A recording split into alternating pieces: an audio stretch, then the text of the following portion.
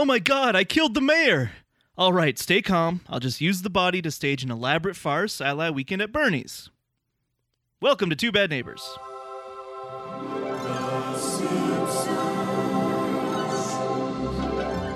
All right. I'll be honest, I was perusing the script, the quotes, whatever you want to call it, for quite some time while you were talking about Underworld and Resident Evil films, and found very little. Yeah. I'm surprised you didn't go with, I hope you take the rat milk out of the schools. That's the quote I would have gone with, personally. Because I've wanted them to take the rat milk out of the schools. See, for a there's a while. few always rules wanted that that. we do have to that we have to like abide by when Alan does his intro. One, I can't interrupt him anymore. It's unprofessional. Yes. And it doesn't look it doesn't look good. That makes sense. Two, they have to be a little long. Yeah.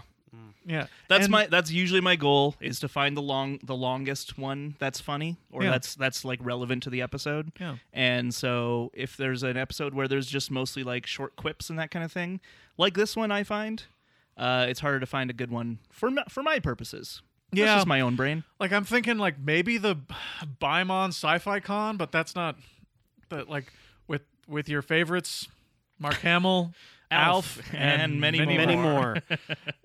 But I don't know, that's more of a visual gag than anything. It works better visually when you see their head spins. yeah. It's very A lot of the episodes were very visual. Yeah. It's an animated medium. Yeah. It's very have Baba thought? Yaga and Baba Yaga 2 Yeah, and right. Aruglia. Aruglia. Pizzozza. Anyway, welcome to Two Bad Neighbors, your encyclopedic compendium of all things Simpsons seasons 1 through 10. My name is Greg, My name is Alan. and we're here to talk about The Bodyguard. And I That's good. That was you. will always All right. turn me down. Check those levels, Greg. Check those levels. Make sure they you're not in redlining the already? red. I'm always The power redlining. of the power balance pipes is too much. The amount of times we're just talking and I'm just having a good time and I see Greg fiddle with the little knobs and I'm like, god damn it. Incredible. I'm fucking it up. I truly don't mean to take I you know, out I of know your you moment. don't. You're doing your job. You're doing the right thing a producer should do. It's just I'm always like, shit, like you're right. I shouldn't be screaming so much. You know what I did the other day? This has nothing to do with anything. Oh, good. But it's, you know what? It has everything to do with everything because this is how you been. Because everything's connected. Yeah. Everything's It'll connected. come back. Trust me. I was like poetry, it listening rhymes. to some of our old episodes. Ooh. Something I rarely ever true. do. And I was going back because we got a message on Patreon recently from one of our new patron subscribers. Thank you very much. That said, I like your podcast, and I'm really glad that the audio doesn't always stink. Keyword is always. Yeah. That's the word that really jumps out to me there. From that. Seasons 1 through 4? Well, yeah, seasons 1 through 4 almost universally stink.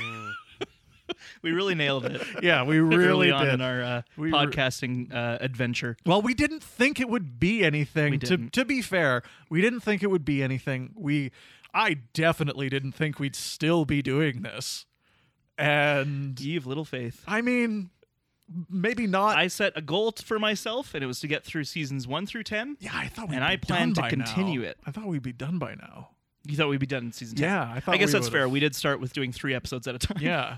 I thought we would just kept doing that because, like, who wants to listen to that? Apparently, Bunch of a people. lot of people, because podcasts are fun when they're conversational and they're better when you can hear them properly and there isn't a lot of reverb going on, because that's another thing that I noticed when we were like in Oh, the yeah, older sure. episodes, that I'm just like, I feel like I should go back and update it and just every single episode just take a reverb filter and just to put it to 0. Or what we do is we get a transcript of every episode. Oh, Christ. And then we re-record them, Uh-huh.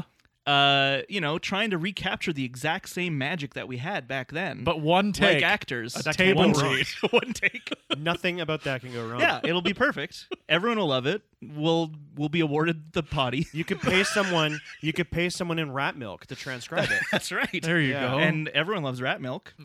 I do. Everybody loves rats, at least. Straight up.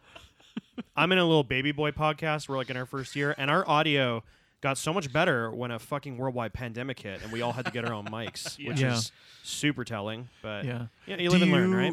Do you have Well, let's start with introducing our guest here before you plug your show. Oh yeah, hustle, baby. We have a new guest. We do. We have a new guest. His name, Nathaniel. Is that right? Nate Did I get that right? Yeah, I think you did. Yeah, I'm Nathan Iles. What's up? Nathan Iles is here. You may know him as the husband of a previous guest. Try and guess which one. Just look at their last names. But we also need to dive into another segment while we're introducing our guest.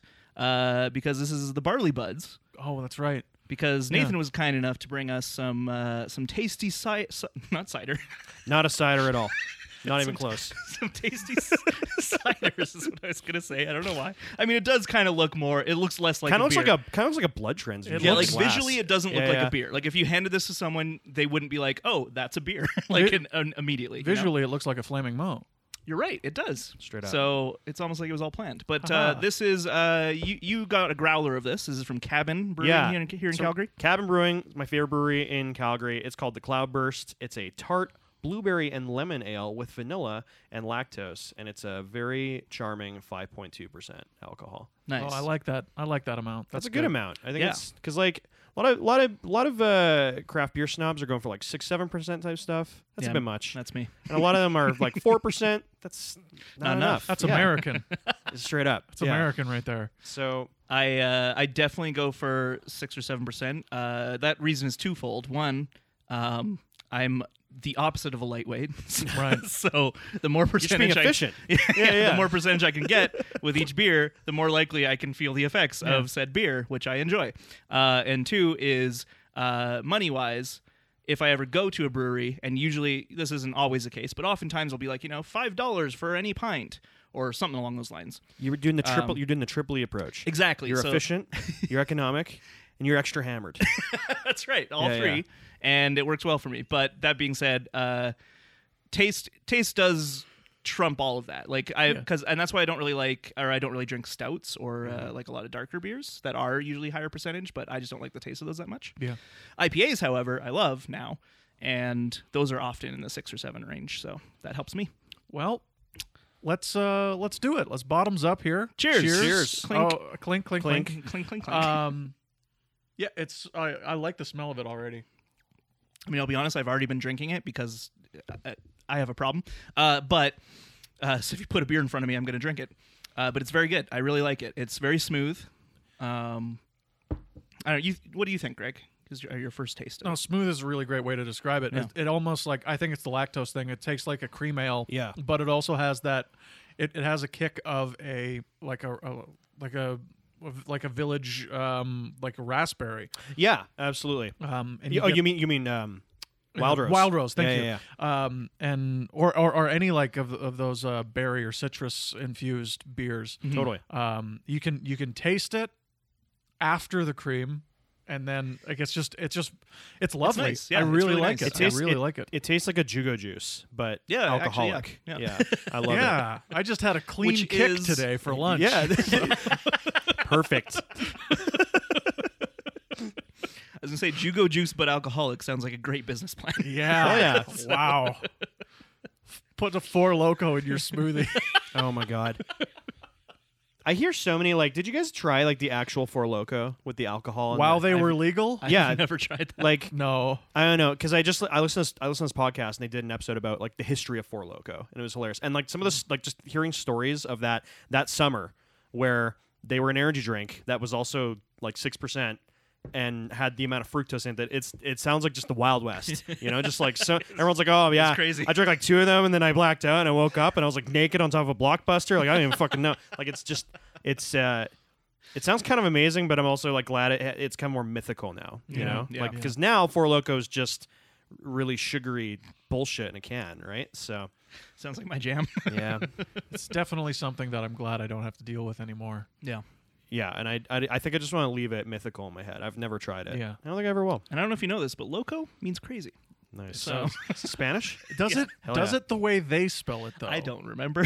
It's because it's Loko, not Locco. Well, that's like the Greek. So they're being even the Norse crazier. god, the Norse god Loki, who is also the trickster He's god. a trickster. So And yeah, tricks you. that's why you And he's always crazy. find your keys he's up your crazy. ass when you're on top of a blockbuster. Oh boy. Well, we like to do a little segment with our new guests, which is called "What's Your Story."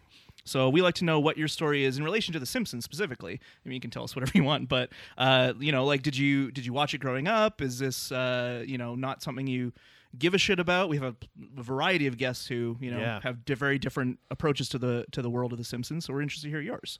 Yeah. So growing up, my grandpa Wayne, who like basically raised me as a son, was like king comedy to 5-year-old Nathan. He showed me like all the old Mel Brooks movies and the Blues Brothers and everybody. And he had always show them to me, and he'd turn to me and be like, "Don't tell your mom," like constantly. That was like the running joke. Yeah. And so he loved Simpsons because comedic TV show, and it was airing a lot, and we couldn't afford cable, but it was like even reruns were always available on the basic package we had. Yep. So that was I had this like general, like Simpsons was just this constant kind of presence, usually while eating like dinners off of like the trays in our laps, like in our like living room, the duplex I grew up in. And then as I grew older and like moved out, I never had cable as a real adult human person. So I never and I never owned any of the box sets or anything. So I kind of fell out of it. And now, it's owned by the Mouse, and I happen to have someone else's login information, so I can watch whenever I want, which is cool. So I'm starting to like reacquaint myself with, and now there's so much of it. There's so much fucking Simpsons now. There's more bad than good. Yeah. We're at what, 30? What? It's 32, 32? I think, currently, if I remember correctly. And yeah, I mean, for you and anyone else out there who's listening, because like once Disney Plus became a thing, and it's a whole lot easier to watch the show now. We actually have people sometimes asking, what should I watch? Like, I want to get into the show. What should I watch? And really, I think like start at season 3. I would watch the very first episode. I think that's a nice like piece of jumping history. Jumping off point to yeah. get into the show, but you don't really need to watch most of season 1 and 2 to really get what the show's really about. If you start in season 3, you can see it become the show it's going to be, and then 4, 5, 6, 7 I think are all like perfect seasons of television, and then season 8 is one of my favorites, but it's super weird. So like I still recommend watching that, but those are the ones to watch really if you want to enjoy it. In terms of like if I had a favorite episode, there's like 2 that come to mind. And I might butcher this, my bad, but one of them is, I think it's Treehouse of Horror 5, where they do The Shining, The Shinning. That's hell yeah, that's hilarious, and I love The Shining. So, and then the Rosebud one with the Ramones, because it's funny and the Ramones are in it. So, yeah, those are like the 2 that, and the one with Johnny Cash. Oh yeah, where he's the coyote, the coyote. Space Coyote. Yeah. That's a good one. In your face, Space Coyote. Space Coyote. Yeah. Go to hell, you old bastard. You old bastard. And that was the thing. Yeah, I just want to say this gig sucks. Hey, I think they liked us. And I remember that one being weirdly emotional. Like it's got weirdly which a lot of they give like, that's like the episode where they give Mr. Burns a heart. Which is generally speaking not the thing you do in a show, is give the villain like a heartfelt backstory. It feels like that particular episode is like, okay, our goal here is to make him sympathetic. Yeah. And you go from there. Yep. And one of the great things is like, you love movies, right, Nathan? Yeah, I like movies. I miss them so. You know how furiously I'm manifesting energy to try and see Dune in a fucking movie theater Oh, man. right now? That's if I miss going to movies so much, and that's like you ask like how are you doing? That's how I'm doing. I'm just furiously hoping got to Dune see on the fucking brain. Dune, because it's like God, I want to see that worm on the IMAX. straight up the spice must flow. But yeah, I like movies. I mean, fear is the mind killer. Fear is the mind killer. Yeah, Dune. Need it. For he is the Kwisatz Haderach. Okay. Am I joining? Dune. I heard Christian Bale gained 10,000 pounds to play the Sandworm in Dune. That's not even an original joke. That's a meme I saw. My brain's melting. I got pandemic brain. I can't. Yeah. It's all the internet. Just like everyone creates little jokes, and then some of them get seen by everybody, and some absorbed don't. into And then my it's all cerebellum, absorbed, and it's this weird melange of like humor. the spice melange. Like the spice melange See, you were from playing Dune. the whole time. Yep, I Yeah. definitely did that on purpose. I know Dune. But so Rosebud's a cool example because they're using like the kind of structure of Citizen Kane, but applying it to Burns, right? And that's cool. And like I like Citizen Kane, so hell yeah, down with it. Man, I was trying to think of what is my Dune, and it's probably Spider-Man: No Way Home. Hell yeah. Like that's the one that I really want to see in theaters. Oh yes, okay. That's supposed to come out in December. Yeah. So like, fingers crossed and whatever, who gives a shit, but like theoretically probably likely to happen. Yeah. Well, and I'm just like, so long as the world doesn't implode again, or because like Doom was supposed to come out last fall. Yeah. So I've just it's like movie edging. I've Well, been and waiting it's- for so fucking long. I'm like, and it's also one of the Warner Brothers ones, right? Yeah, so it is. they're doing the whole like HBO Max and theaters thing. Yeah. but So they're doing it that's- different with Dune. yeah. They're releasing in theaters for 2 weeks. Oh, before HBO Yeah, Max, which thank right God- to well, try and get people to go Yeah, there. because they're splitting the book in two, and the sequel isn't greenlit yet, and it has to make money. But the Denis Villeneuve films don't usually make money. Yeah. Like Blade Runner kind of flopped.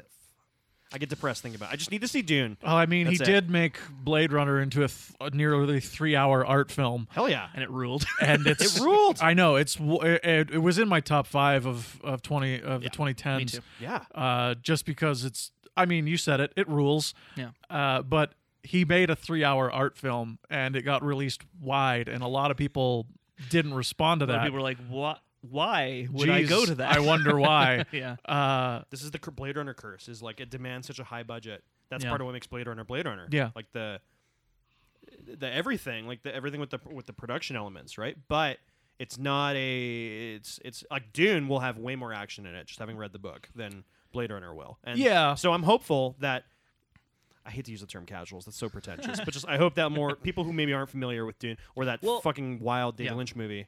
I mean, come I and do see think it. I do think the way the production has been advertised, like the marketing for whatever you want to call it, for Dune has been better. As a casual, as a layman, Yeah. who doesn't know anything about Dune, I haven't seen any of the movies, read any of the books, any of the TV show. There was a TV show, wasn't there? There was miniseries. Miniseries, right. It's not very good. Yeah, like I haven't consumed any of that, and I am excited to see Dune. Cool. A big reason for me is because Denis Villeneuve is one of my favorite directors. There you But go. I've also seen a lot of the production, like And the cast costumes is and stuff. stacked. The cast is awesome. Yeah, so I'm like, yeah, I'll fucking go see that. Honestly, it feels similar to Mad Max for me. Because like Mad Max Fury Road, I remember when that was coming out, I had no interest in the Mad Max franchise. I hadn't seen any of the movies. I didn't give a shit. And then I saw the trailer and I was just like, that looks like fun. I'll go see it. And it's one of the best movies ever made. Do you remember driving home from the theater after watching Fury Road and just like speeding the whole way? I did not. Because I was on Sarcee Trail. It's a highway here in Calgary, and I had just gotten this shitty Jeep. But after seeing Mad Max, my brain was like, "This isn't a shitty Jeep. This is a Road Warrior's survival vehicle, Shiny you know? and chrome. And I will ride Eternal home to go to bed early to go to Valhalla. work tomorrow, which is Valhalla. Yeah, so that's my Yeah. favorite Mad Max memory is the drive home. And my wife and I, we did a double feature. We watched Inside Out and Oh, nice. Fury Road. Wow. Like, both on the Interesting same day. double feature, yeah. Fury Road after Inside Out, Yes. right? Okay. Yeah, Yeah, that was, yeah. Good. Good. Yeah. Yeah, I don't know. We'll see. We'll see what happens with movie theaters in general. I mean, we talk about this all the time, and we don't need to lament it any further. But hopefully, they continue to operate. That's Yeah. all I'll say, Yeah. No kidding. because I like them a lot. Now, Nathan, off the top, you were mentioning that you have a podcast. Yeah, it's Baby Boy Podcast. That's what it's called. No, I'm just kidding. It's called Sci-Fi Punks. SCIFIPUNKS. If you search on Spotify or whatever, we talk about like pop culture in a semi-deep way, and we make dick jokes. It's a hard balance, I know. And then we listen to local Calgary music, which is cool. Oh, cool. That's kind of like the interludes between each section. So, yeah. Nice. That's awesome. More podcasts should do that with music. Yeah, it's just there's so Like much. talk about it. No, just Oh. listen to it. Like, Right, 'cause I think there's a big thing where it's like podcasts have to be, you got to be chatting the whole time. It's not. You can do like a variety show on podcasts. You can have interstitials and all that sort of thing if you'd like. It makes a lot of sense. I think, of course, because the podcast market is so flooded that genre is out there, and I'm glad that you're part of that genre. That's really good. Thanks. I mean, contrary to popular belief, there is a really cool like music scene in Calgary. So we just Yeah, thought it'd be it's a cool just way to- dead right now. It's very dead. It's super, super dead right now. Yeah. But, it'll come back. So, yeah. And it's we just did like a big two-parter on The Mandalorian. That's like the most recent episode if you search it right now. All right, that's fun. And now our audio quality is better. So, There you go. Nice. So on You your learned quicker than us. So on your show, do you have guests? and we haven't yet. No? But I'm open to the idea. Yeah. It's me and two other guys. It's like a it's just like a round table type thing. We've been doing it over Zoom. And they've all got it's a three-way. their blue microphone or like their Yeti at home that they talk into, right? They have their like what we're doing here, but Totally. with a USB mic. Yep. Good. Just wanted to make sure. Can we have their names? Maybe we can have them as guests. Hell yeah. Because they have their own equipment there. Thing is, I'm saying this because like I'm going crazy as a producer because we had Ryan Trzaskowski on last week and it was great. It sounded very good. He sounded great because he's got professional recording equipment. He was in his recording basement talking into his condenser microphone. Amazing. And it makes such a difference. He doesn't even have to record on his own. Yeah. Like the stuff that I get into the Zoom device here is good enough to make it seem like he's almost in the same room, and almost is good enough in these days. Almost better than. And I would just like the problem with talking to so many guests that we try to do is that most of them just don't have their poop in a group. Any equipment at home, and worked fine when we were able to do in-person recordings all the time. But now that it's mostly Zoom recordings, that shows a lot more. It does, yeah. The seams are starting to pop. The wheels are coming off at the finish line. That's right. Here. The hack fraud pants coming through. That's right. Yeah. Well, that's how we've been, and that's also your story. And your plug, and too. your my plug. Yeah. I'm also growing my hair long right now. Nice. And I'm having like a quarter life crisis. It's great. It's super great. That's like where I'm at. You're now. intentionally growing your hair long? Yeah, I'm like, because my goal is I'm hoping I can do some kind of Halloween part. Actually, Alan gave me this idea because we watched Escape from LA recently. Not a good movie, but Snake Plissken rules. Yeah. Kurt Russell's a hottie. So I Plays really, basketball in it. really, Alan was like, because my hair's longer than it usually is right now. I usually buzz the sides and back of my head. And he was like, you should just grow it out and go Snake Plissken for Halloween. And I was like, yes. Yeah, hell yeah. Yes, I must. I really hope that you and our sometimes co-host Ryan Reese get together and on Halloween, and he goes as Kurt Russell from The Thing. Yeah. And Yes. Which he's done before. I've which seen he's that done before. costume. Yeah. I've seen his McCready. Yeah, his McCready is great. Yeah. And I'm sure your Snake Plissken would be great. And it would be and it'd really be a fun. It's really funny. I multiverse thing. Yeah. like 2 years. Hell yeah. The Kurt Russell multiverse. Into the Carpenterverse. Yeah. Like 2 years ago, I went to a horror movie trivia hosted by Alan. It was co-hosted by Ryan, and Ryan was just in winter gear. And I was like, "Were you dressed as?" And he's like, "Don't worry, you'll know." And then he gets on stage, throws that hat on, that big giant fucking hat that McCready wears, and I was like, "Yes." And that time, I don't think he had the flamethrower, but there was a time a few years earlier where he had like a flamethrower. And I would it was expect really nothing sick. less Yeah. from Mr. Reese. made it out of pop bottles. It was great. Amazing.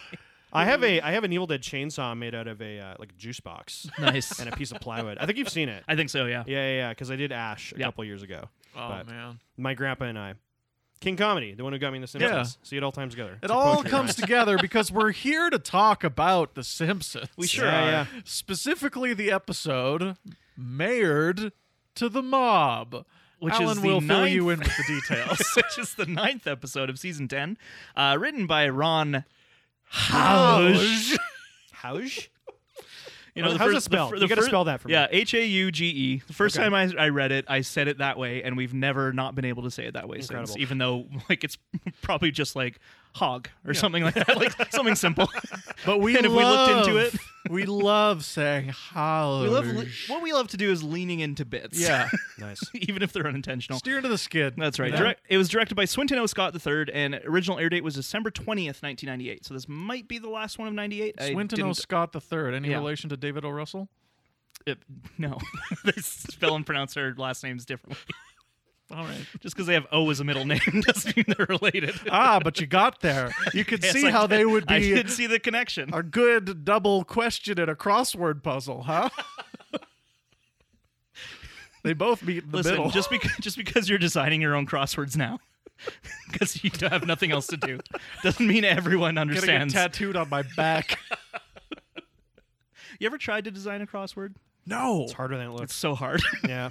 I did it once. Yeah? It was a bad time. Wow. Why'd you do that? What was going on? It Were was- you okay? No, What it was going it on was here? actually it was for a work thing. You were in it. It was the Oh, of course, the of swing and course. Yeah, sidecar yeah, that yeah, I you did. did Oh, at do that that. bar? That Yeah. like okay, yeah. That's cool. I had this grand idea to create a crossword that then like the long parts would be the like clues that you needed to find. Yeah. And just as I was putting it together, I realized how difficult it is to create a crossword. And I'm like, people do this every day. Yeah. Like there's some crossword designers who like literally every day sit down and create one. And I'm like, good for them. And then that set off the thing of like, oh, that's why they use so many of the same clues all the time. It all makes sense. Yep. You know, because if you find a word that has many vowels in it, you're like, lock that in for my crossword, because the more Really? vowels, the better. Okay.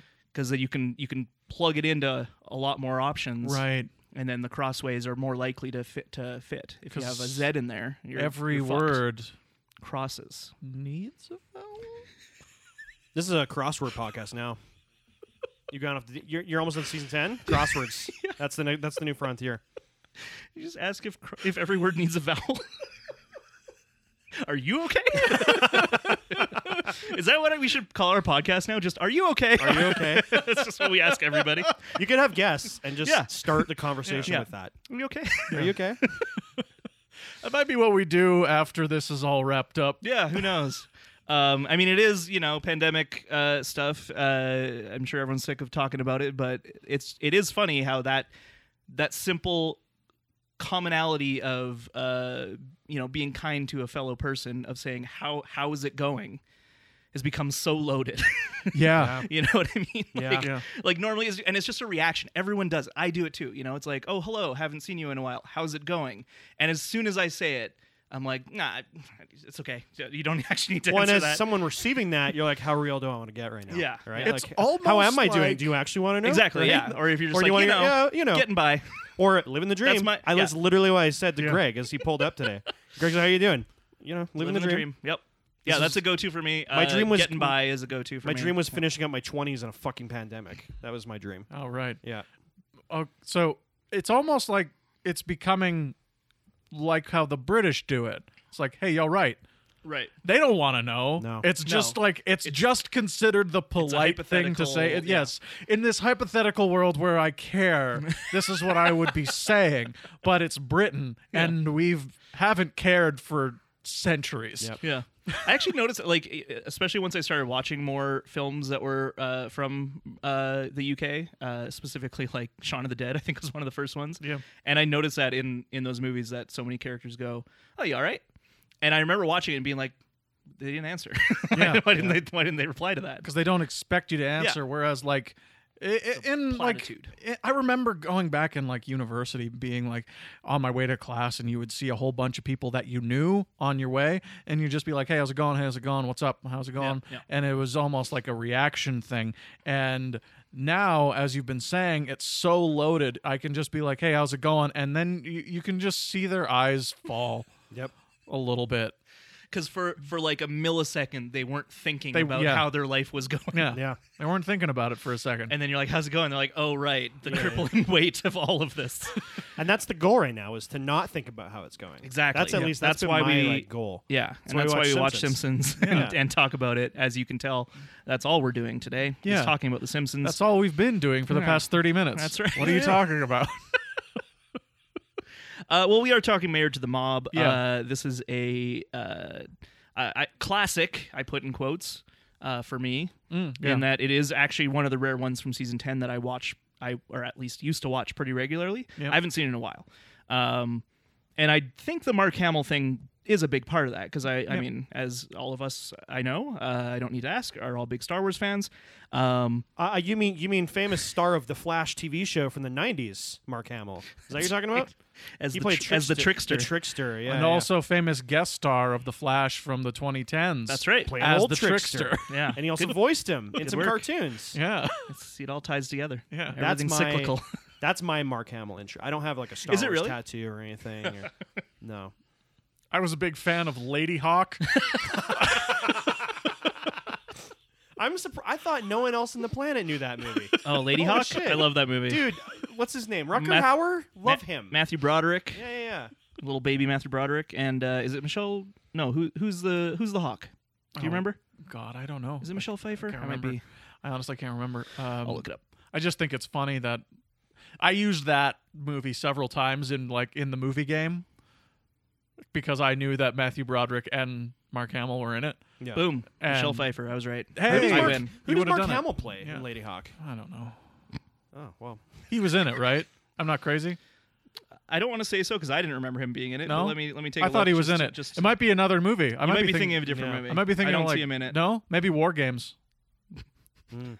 Yeah, maybe Laserhawk. Maybe it's another Hawk movie. Laser Hawk, yeah. Is that real? Is Laserhawk real? Yeah, I might be thinking of another movie. Oh, I don't want this to be a Coleco situation. We got to find out right now what I'm thining about. Just search Mark let me- Hamill Hawk. Google that. Well, I'm just gonna look at his filmography. 'Cause I Sure, feel sure, like, sure. I feel like that'll- Yeah, I feel like it came out after Empire, but before Jedi. I Let's don't know. see. So I'll tell you because maybe you'll know. Mm-hmm. So after Empire, there was the big red one. Okay. The night the lights went out in Georgia, and then Britannia Hospital, I and then don't- Return of the Jedi. Oh, I don't. No, that's none of those. None of those. It's none of those. Yeah. Let's see. The only other one between the first two Star Wars films is Corvette Summer. No. And the holiday special. Must I be mean, after that's been scrubbed Return from the- then. Must from be after history. Return. Something. He's after like Return. have you seen the holiday special, right? I've seen enough of it. He's like freshly post car crash Yeah. and just so Yeah? fucking layered in makeup. Like, yeah, go look at don't watch it. Go look at screenshots of Mark Hamill in the holiday special. Yeah, and then also look at Carrie Fisher, super coked out. Right. Yes, I knew that. Yeah. I've seen the song Yeah. when she sings the song, the Life Day song or whatever Yep. the fuck. Christmas 2019, I had a little Christmas party and I kept putting on the holiday special in the background. And I'd leave the room and someone would turn it off and I'd come back and turn it right back on. How fucking dare How you? fucking like this is my party. We're sitting through that. Everyone suffers. Boba tonight. Fett's Everyone's coming. watching. Boba Fett's first appearance. Boba Fett. Yep. There's a Jefferson Starship song. Mm-hmm. Get with it. Harrison Ford is in it, Yeah. Well, So is Lumpy. and Lumpy. and Lumpy and Lumpawaru. Itchy. Yeah. Don't forget Itchy. Literally. Do I you know. do you I have know. do you have the answer to It's my Laserhawk. It is. It there's is a movie, There's a Laserhawk. movie called Laserhawk. Thank it came you. out in '97, Okay. so like long after Star Wars. It's just so you Laserhawk know. that I was thinking Okay. of. You can see where I Yeah, I would can see get. Of course, Yeah, yeah. yeah. I've just never heard of this movie It's in the before, same and it's general area of apparently Lady Canadian science fiction film. That's why. Two teenagers must team up with a comic book writer and a mental patient to save mankind from destruction at the hands of aliens. Yeah, I watched this the same day as Johnny Mnemonic. I watched Shiny Mnemonic 2 days ago for the first time. And It was a movie. I watched it. It's Sure certainly a was. movie. Yeah. We're doing like a Cyberpunk episode on our podcast. So Sure. I was like, I have a week to shotgun all these and I've already seen The Matrix and Blade Runner and shit. So like, I'm gonna check out some of the deep cuts. And yeah, Johnny Mnemonic was one, and then the second was Akira, which I had a really brutal viewing experience because I tried downloading it. And Wait, is that how you pronounce it? Akira? Yeah, I always thought it was Not like- Akira. Yeah, I'm Akira. I'm a fucking pleb. they so. scream it nonstop. in I've the never film, seen it. So I've that's- just seen the cover, and so as a kid, I was like, "Oh, Akira." It's really Tetsuo Kaneda. Watch it; it's really good. Don't watch I've heard the way it's I really did though, because I ripped it and it crashed. My copy crashed out 20 minutes for the end. Could not find a legal copy of it anywhere. It's not on any streaming services. Oh, shit. Couldn't rent it anywhere. And then finally found a stream, but it was of the first English dub, which was significantly worse. So I had to watch the finale of the film. And the finale of the film is where it gets real fucking wild, Boy, oh boy. body horror ish, and yeah. Wow. And so that was, and then that kept like. I mentioned movie edging earlier because this copy kept like every 2 minutes it would stop to buffer and then keep going. But we were so like had to know how it ended, and I didn't want to read it on fucking Wikipedia. So that was the one. That was like that was the one anime movie that I watched. Essentially, that wasn't Miyazaki when I was a kid because a friend of mine got the Steelbook. Nice. That fucking Steelbook with him walking towards him the motorbike? walking towards the motorbike, and you could feel it. You know, you could feel Style. you could feel the bumps on it, and it was like it was so sexy. I could Oh, smell man. it. I probably had that new plastic It smell. really did, and yeah. like the like that cheap metal. You Yeah. know, it's definitely not really When steel. you crack it open. Yeah. That's the shit. I love that. I mean, we're already kind of in it. I think we should talk Mark Hamill. I would love to Um, keep talking Mark Hamill. Yeah, before we dive into the episode itself, because Yeah. I mean, obviously he's a big part of the episode, and his career is very interesting. It's so crazy. Because yeah, just even looking at this list of films, I don't know any of them No. except for the Star Wars ones, and it's weird that he did really fall off in that sense. I mean, he had his accident. You mentioned it, and Yeah. there was some problems that he was having, and that kind of thing, and so I do have a theory Yes. about Hamill's career and how it could have been different. So post Star Wars, he played Mozart on Broadway in Amadeus. Really? To, like, rave reviews. Like people loved his performance. So Tom And- Hulse, Quasimodo. yeah, Yeah. he does it in the film. In the film, obviously, but and that's he's- Mark Hamill in the and- play. But and he's very good in that movie. But you can absolutely see where think of they that would laugh, see, but it's Mark Hamill. Yeah, Think like, Right. Yeah. but it's Mark Hamill. Yeah. It'd be great. It's great. But yeah, because they cast a lot of the Broadway performers, including F. Murray Abraham as Right. Salieri. Nice. But the director nixed Hamill because he was Yeah. like, he's Luke Skywalker. No one's going to be able to see him. And I'm Right. like, if he had been in Amadeus, I think he would have had like a second Right, yeah, career, like more of a like, critical renaissance, you know? critical career But- versus just the fan. But it didn't happen. He was just because he's Luke. I mean, it's hard to not. I mean, he did a really good job, I think, by playing the Joker for 200 years. You know, I think that really and then ruining his vocal well, I think cords that as a result. in general, I think it's really smart of him in a way to pivot into the voice acting realm because he's fantastic, obviously, and So I think good. he knew that. But also, it removed that exact thing that you're saying, where like. Yes, I'm sure a lot of people, especially post Return of the Jedi, almost forgot the title. Post that, Revenge of the Jedi. Revenge of the Jedi, of course. Post that, like I do think any attempt at being in a major motion picture, you would have that exact reaction by a lot of people. Unfortunately, not warranted, but that's what would have happened. People would be like, I don't know, he's just Luke to me. But I think if he had like crushed it as Mozart in this like, won all the Oscars, like critically acclaimed movie that I watched recently, I think it holds up, and like maybe not the 3-hour version. No, but like, Amadeus is great. Amadeus is very great. good movie. Any version of that movie is great. Yeah. I think you're absolutely right. It's gorgeous. It's so Love it. well performed. Love What it. about the version I did in my bedroom? You know what? You didn't invite me. I just saw the rip of it, you're- and yeah. it was in bad quality. So You're right. You need to see it on a big screen. yeah, But yeah, I just as much as Tom also was fantastic. He was obviously one of the few movies where two actors were nominated for Best Actor of the same film. But I think if Mark Hamill had played, I think that would have like totally changed the trajectory of his career for better agree. and for worse. Because Yeah. maybe him as Joker, Yeah, wouldn't maybe have he happened. wouldn't have done as much voice And acting. he is yeah. when I read Batman comics, like I hear Kevin Conroy as Batman and I hear Mark Hamill as Joker. Like no matter It's what. so hard not to. Yeah. That the Batman animated series was the Batman for so many of our generation. Yeah. well, and then for not even our generation, they doubled down on it Right, for with a the new Arkham generation games. with the games, Yeah. which gave us personally, in my personal opinion, their best performances, their best yeah. vocal Oh, yeah. performances. Mark Hamill, especially in 2, is that the one where Joker's dying? Yeah, Yeah. City. Yeah. Incredible, like incredible stuff. Because he's like, I don't know. It also leads into the fact that he's older than when he started doing Yeah. the role, right? And Conroy is best in Arkham Knight. Yeah, He's so good. so good. So are you saying that he originated the role on Broadway, or was that the role Amadeus. of Mozart?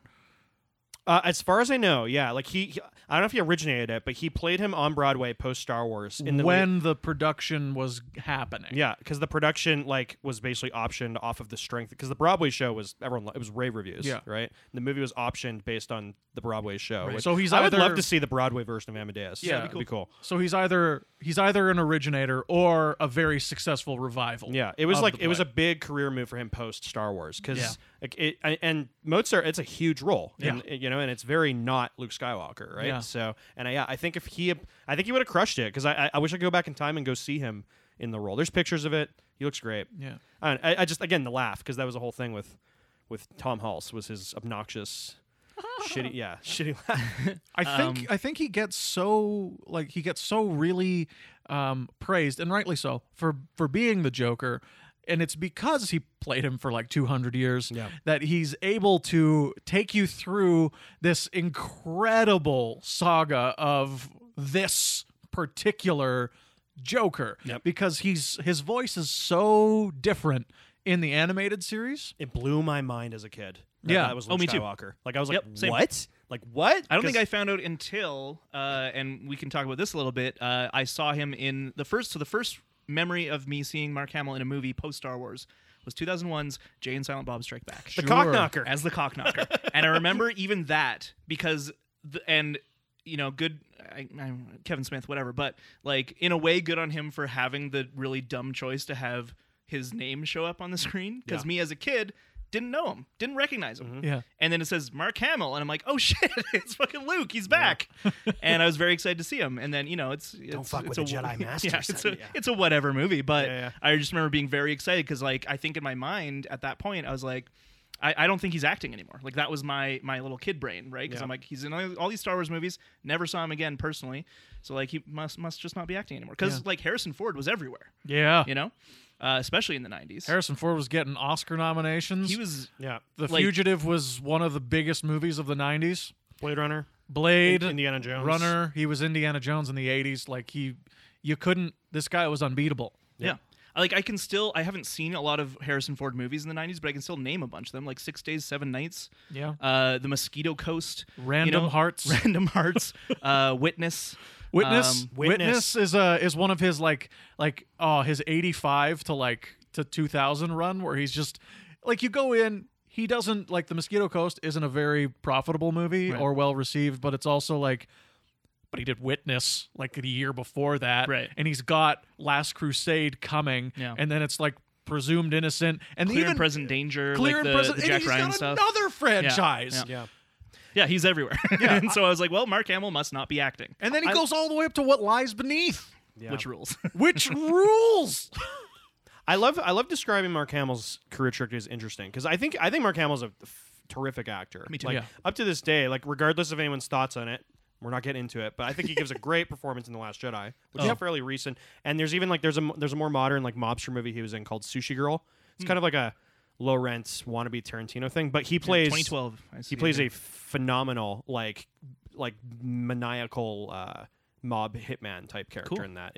And he's got like long hair and he's still kind of overweight. It's so good. He's exceptionally good now, especially at those character roles. Yeah. But I think because he had like the mantle of like Star Wars hinges on him and you're following his journey, it did make it hard to like to this day it's hard for me to not think of Luke Skywalker when I see or hear him, right? And then that leads to the perception that like, he's doing dinner theater for with pepper steak. Yeah. Which is something I loved about this episode was Mark Hamill is totally leading into that and having fun with that, like even though he was at that point a very successful voice actor, which if I had to choose, and I would never want to be celebrity, well, I'd love to be celebrity rich but not celebrity famous, but if I had to choose my celebrity, I'd love to be a really prolific voice actor because you got your money, you get to be an artist, but you can still go to like 7-Eleven and not worry about it. That legit was my dream in school. Like when I was going to university studying to be an actor, I was like, but the end goal for me is to be a voice actor one day. Like that, I was so in the pocket of like learning about voice actors and loving that idea of being able to play so many different characters with just your voice. I was so into that. I came to Calgary. There's a voice acting studio here. I auditioned for them like 3 or 4 times. I never got any roles in these like weird ass English dubs of Japanese cartoons, and I kind of let the dream die. But I agree. I think that would be like a really cool career in that sense. Did either of you guys see Comic Book the movie? No. So I think it's a really it's been a while since I've seen it, so I don't want to praise it too much. But I remember really loving it when I saw it. And Mark Hamill's the main character. He plays this like he directed it too, right? He plays this guy who's like wait, Mark Hamill directed it? Yeah. Oh, okay. He plays this guy who's like a comic book. He goes to like a comic book convention or whatever, and he, excuse me, he's basically the studio's going to announce who's going to be like. They're doing a big movie based on his favorite superhero, who's Commander Courage, fictional, of course. And so he's going to the convention because they're going to announce who's like going to be playing, Commander Courage and all this stuff. And it's a very nerdy, very like it's all filmed at the Comic-Con, right, in San Diego. Yeah. And I remember the big reason I loved it though is because it's just stacked with voice actors, and so it's like you're seeing so many voice actors as themselves, and who. Sometimes they're playing characters, but whatever. But they're basically like, and so that was like a big thing for me where I was like, oh, this is so cool. Like getting to see like Rob Paulson, who plays like Pinky and and Yakko and a bunch of people, Raphael from the original TMNT, and just seeing him as a person and then like doing voices live. Cause that's like, you could kind of find that kind of thing in like some DVD special features and that kind of thing. But like this is before YouTube. So like, I didn't really know what voice actors looked like. Mm-hmm. I couldn't really picture them doing all these voices. And so getting to actually see it in this movie was really cool for me. But yeah, I do recommend it. Like I said, I haven't seen it in a while, so I don't know how well it holds up. But I remember being like really interesting, and I think for me that was the first time I was like, oh, like Mark Hamill doesn't feel like Luke Skywalker to me, and I don't know if that's because he has a beard in it. I think that helps. But he did to me seem like a very different character. I was never like in that mindset of like I can't see him not as Luke. Yeah, I recommend it. It's from 2004. But it's mostly, I think I remember liking the bonus features the most on that DVD because it had a whole bunch of voice actor bullshit. I'd watch it. Yeah. Sounds cool. And then, so just to kind of wrap, because he doesn't have a huge, I'm talking about his movies, of course, specifically, but he doesn't have a huge amount of movies. He was in Kingsman: The Secret Service. Oh yeah, that's a funny situation because in the comic, it's been a while since I've seen Kingsman, but I guess like there's a they're trying to guard a celebrity, right? Yeah. And in the comic, it's Mark Hamill. Like they're guarding the celebrity Mark Hamill. So then they cast Mark Hamill as like the professor. Yep. Which is like not the character they're guarding, but it's like an adjacent character as like That's a funny. nod to that. So That's nice. Yeah. I like that. And then 2015's Force Awakens. He has a role in that. Speechless. Yeah. Kinda. Great role. And then he does Jedi and Skywalker. But specifically, I want to talk about Brigsby Bear. Did either of you see Brigsby Bear? Is that Kyle Mooney's movie? I haven't seen it it's yet. very good. Yeah? I actually really liked it. And Mark Hamill does a very good performance in that. Kyle Mooney also very good. What year? This was 2017, so the same year as Last Jedi. Cool. And it was very under the radar. It was... Were there petitions to strike Brigsby Bear from the canon? There might have been. Were there Twitter crusades? But it was produced by the Lonely Island guys as well as Phil Lord and Chris Miller. Okay. So awesome. So it at least gives you an idea of what kind of movie they're going for. I think it's a really heartfelt, lovely movie. The premise, if you're not aware, is this kid, Kyle Mooney, has been raised in this kind of like, for lack of a better term, like geodesic dome, like a bubble boy kind of situation. Yeah, okay. And his favorite show is this show called Brigsby Bear, which is all he consumes. He just watches Brigsby Bear all the time, and it's this like kind of like Barney-esque, children's character. And then I don't want to say too much more than that because I'm not sure what is a spoiler and what isn't. But basically, like there's more to it than that. Right. And but I think it's a really lovely movie that was really underrated in that year. Who plays Brigsby Bear? Well, Brigsby Bear is, I think voiced by Mark Hamill, if I remember correctly. Yeah. Okay. Because I don't think he never like takes his head off and says hello, but if I remember correctly, it's Mark Hamill. He also played Chucky in the surprisingly decent Child's Play reboot. That's right. Yeah. Except it's a robot now. The doll is. Oh, really? Instead of possessed by. It's weird. But never Mark saw Hamill's anyone. really good as the killer doll. I mean, I remember hearing that casting. I'm like, yeah, perfect casting. Yeah, that makes a lot of sense. It's probably going to actually put some people in the seats this time around. It was solid. I try getting people like to see Brad it with me. Dourif? No, I mean Brad Dourif as Chucky, fucking legend, Yeah, and I'm just I kidding. obviously love him. He's just not a name. Yeah. like Yeah. He's a name to like weirdos. Yeah. like us, Losers, Like, I know, in other yeah, words. losers. In other words. Yeah. You know, But, losers like Brad Dourif. but I love him in Deadwood. trying to get people to watch. I'm like, yo, let's see the new it's like a Chucky reboot. Everyone's like, well, come on, it's cool. It's like a classic slasher movie. Oh, okay. Did you guys ever play Wing Commander? Yes.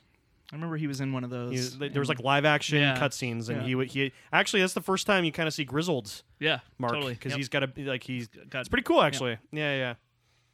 Mark Hamill rules. I mean, we could go over his voiceover work, but we've mentioned a bunch of them, and there's so much. I'm watching Avatar: The Last Airbender right now, and apparently he pops up. Yeah, He He's does. a very, very significant character. Yeah. So No spoilers. no, Okay. I'm like 4 episodes in. He Oh, does. He does pop up as a really significant character. He's like the head firebender, right? But he also pops up as like some fun extras as do the whole cast. Yep. Right. Like whenever it was like that. It's that whole thing that whenever he's on as the Joker in Batman, he's usually 2 other henchman characters. They even did that in The Last Jedi. There's a little green alien in the casino Yeah. that he Yeah. voices. Yeah. And when you notice it, you can't not notice it. It's great. Well, and that is a good segue into the episode itself because, I mean, you discovered it this time, I think. Yeah. Is that he voices Lavelle as well as himself. Lavelle's the instructor. The weirdo the trainer. grotesquely underused. 100%. He's hilarious. He's That's a so good character. And so my memory going into this was it's very ironic that in the episode itself, they have Mark Hamill in Guys and Dolls, and they're like, just get out there, Luke. Like, swing your lightsaber around, do your thing. It's a chef telling him that. And it's him like, that. yeah, it's a chef. But it's also like, it was in my brain like such a waste of his talent. Yeah. And that was my thought of like meta-wise of the episode of like, you get Mark Hamill and you're just having him voice himself.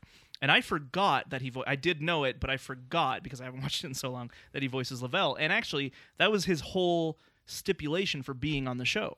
He told that they're like, we want you to be on the show. And he's like, okay, I will, but as long as I get to voice a different character than myself. Yeah. So they're like, okay, we'll compromise. You'll voice yourself and a different character. That's fun. Which is great. Yeah. And it's like you said, that segment, it's a very small segment, unfortunately, but it is very good. He's doing a great performance.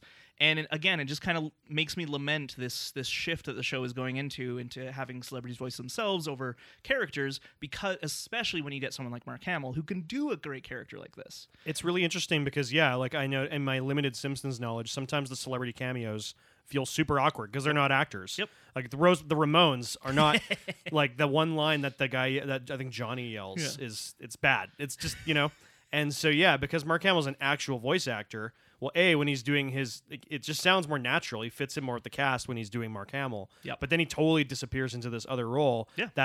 I could see that dude popping up as just one of the recurring Simpsons, Absolutely. entities. Yep. Right. Yeah, and that'd be a lot of fun. Lavelle? Is that his Lavelle, name? yeah. I missed that, but that's... Yeah. It's based on, we'll talk about the reference test, but there's a person who is walking with Oswald before he got shot by Jack Ruby, who was named something Lavelle. Oswald! And they made him look like that guy. Yeah. So, I don't know, because he's a bodyguard. I don't know. Yeah, no, that's a smart joke, actually. I actually like that. Yeah. That's good. Someone really liked Oliver Stone's JFK. Aside from you? Must have liked it as much as I did. I still have never seen it. Really? Yeah. It's fine. Stone is such a hard director for me to get into. It's not like of his presidential trilogy that he's made, it's the second most essential. It propagates a lot of kooky-doo conspiracy Yeah. shit. Yeah. Oh, yeah. That's the thing. I know the pop culture references more than I know the movie If you itself. look at it There's as a Seinfeld episode that makes if you fun of look it. at it as a really well performed crackpot movie, and I have to say some of the best editing I've ever seen in a movie. It's just, it looks gorgeous. It's really well performed. It's super well edited, but it's a crackpot movie. If you look at it that way, a lot of fun. It's a lot of fun, but it is nowhere near as essential as Nixon. Nixon's a really good film. He just made it too soon after JFK. Oh, yeah. That's the problem. Oh, it was after JFK. Yeah. For some reason in my mind it was earlier, but yeah. Yeah. Cool. Well, what do we think of Hamill as himself in this episode? Hamill as himself is fine. Yeah. Like I think he gets some fun lines. I think when I first saw this episode, it's because it's one of those episodes of season 10 that, like you, this is what I would say, quote unquote, is a classic for me. Yeah. I watched it a lot, and it's because of the Mark Hamill factor. Yeah. He gets a lot of funny lines, but he's not really overplaying it. The thing about Mark Hamill is he can so easily just become too much so fast, which is I think why he's a great voice actor. Yep. And why his the thing about that is when he runs away from Homer is actually one of his funnier moments. It's true. They don't really give him too many of those moments, I think, is the other thing. Yeah. Right? Like a lot, and that was the other thing is the, like I was saying, underutilizing Mark Hamill, but also like overplaying the whole, hey, it's him from Star Wars, That's just the joke. Yeah. And in my mind, a better use of it, because you've been pretty good at picking apart these last 2 seasons that we've been doing and being like, here's a fix. Yeah. What do you think of this one? Is just make the second act his training. Yeah. Absolutely. Yeah. Just I stay wanted there. more of Lavelle. Use Lavelle, yeah. Yeah, way yeah, more. yeah. Just stay there for a lot longer. You've done it before in Simpson Tide. Yeah. where most of the second act is just his training, and then the third act is like him being, I don't need to see half of an act with him as a bodyguard, and then another And then, act like the third act is basically the dinner theater. Rat milk. Well, it's the rat whole milk, like conspiracy of the mob. turns and, into like, a fucking Cronenberg movie. yeah. Like we said, didn't yeah. we didn't need the rat's milk. No, nobody does. No. Not Am I healthy. wrong? No. Like I don't think any of it's funny. No, I don't think just it's funny. gross. It's gross. Yeah, even like when he goes to the school and sees everyone drinking it and stops his kids from drinking it. Like again, it's not funny. I did Yeah. kind It's of laugh just- at Bart's ridiculous silly straw. Oh, yeah. as the milk That's pretty slowly. good, yeah. Mostly because I was uncomfortable laughing because just the thought of like fermented, rat milk from the mob just slowly going up this silly straw to Bart Simpson's mouth. Bart Simpson's a shithead, but he doesn't deserve that. He deserves much better than that. Oh, so you're not a Bart fan? I love Bart, but he's a shithead. Sure. Yeah. But He's a like, little rascal. but I wouldn't risk. Well, there's a few people I wish rat milk on, but he's not one of them. Right. Okay. Yeah. Understood. Name names. Here we go. George Lucas, number one.